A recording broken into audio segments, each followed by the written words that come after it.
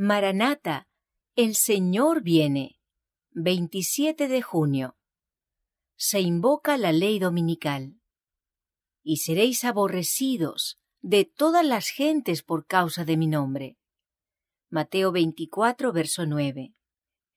Al paso que el movimiento en favor de la imposición del domingo se vuelva más audaz y decidido, la ley será invocada contra los que observan los mandamientos. Se los amenazará con multas y encarcelamientos. A algunos se les ofrecerán puestos de influencia y otras ventajas para inducirlos a que renuncien a su fe. Pero su respuesta será: pruébesenos nuestro error por la palabra de Dios. Los que sean emplazados ante los tribunales defenderán enérgicamente la verdad, y algunos de los que oigan serán inducidos a guardar los mandamientos de Dios. Así la luz llegará ante millares de personas que de otro modo no sabrían nada de estas verdades. A los que obedezcan con toda conciencia la palabra de Dios, se les tratará como rebeldes.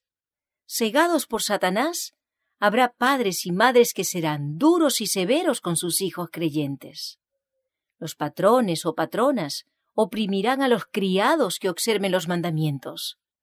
Los lazos del cariño se aflojarán, se desheredará y se expulsará de la casa a los hijos. Se cumplirá a la letra las palabras de San Pablo: todos los que quieren vivir piadosamente en Cristo Jesús padecerán persecución. Segunda de Timoteo, capítulo 3, verso 12. Cuando los defensores de la verdad se nieguen a honrar el domingo, unos serán echados en la cárcel, otros serán desterrados, y otros aún tratados como esclavos. En aquel tiempo de persecución, la fe de los siervos de Dios será probada duramente. Proclamaron fielmente la amonestación, mirando tan solo a Dios y a su palabra. El Espíritu de Dios que obraba en sus corazones les constriñó a hablar.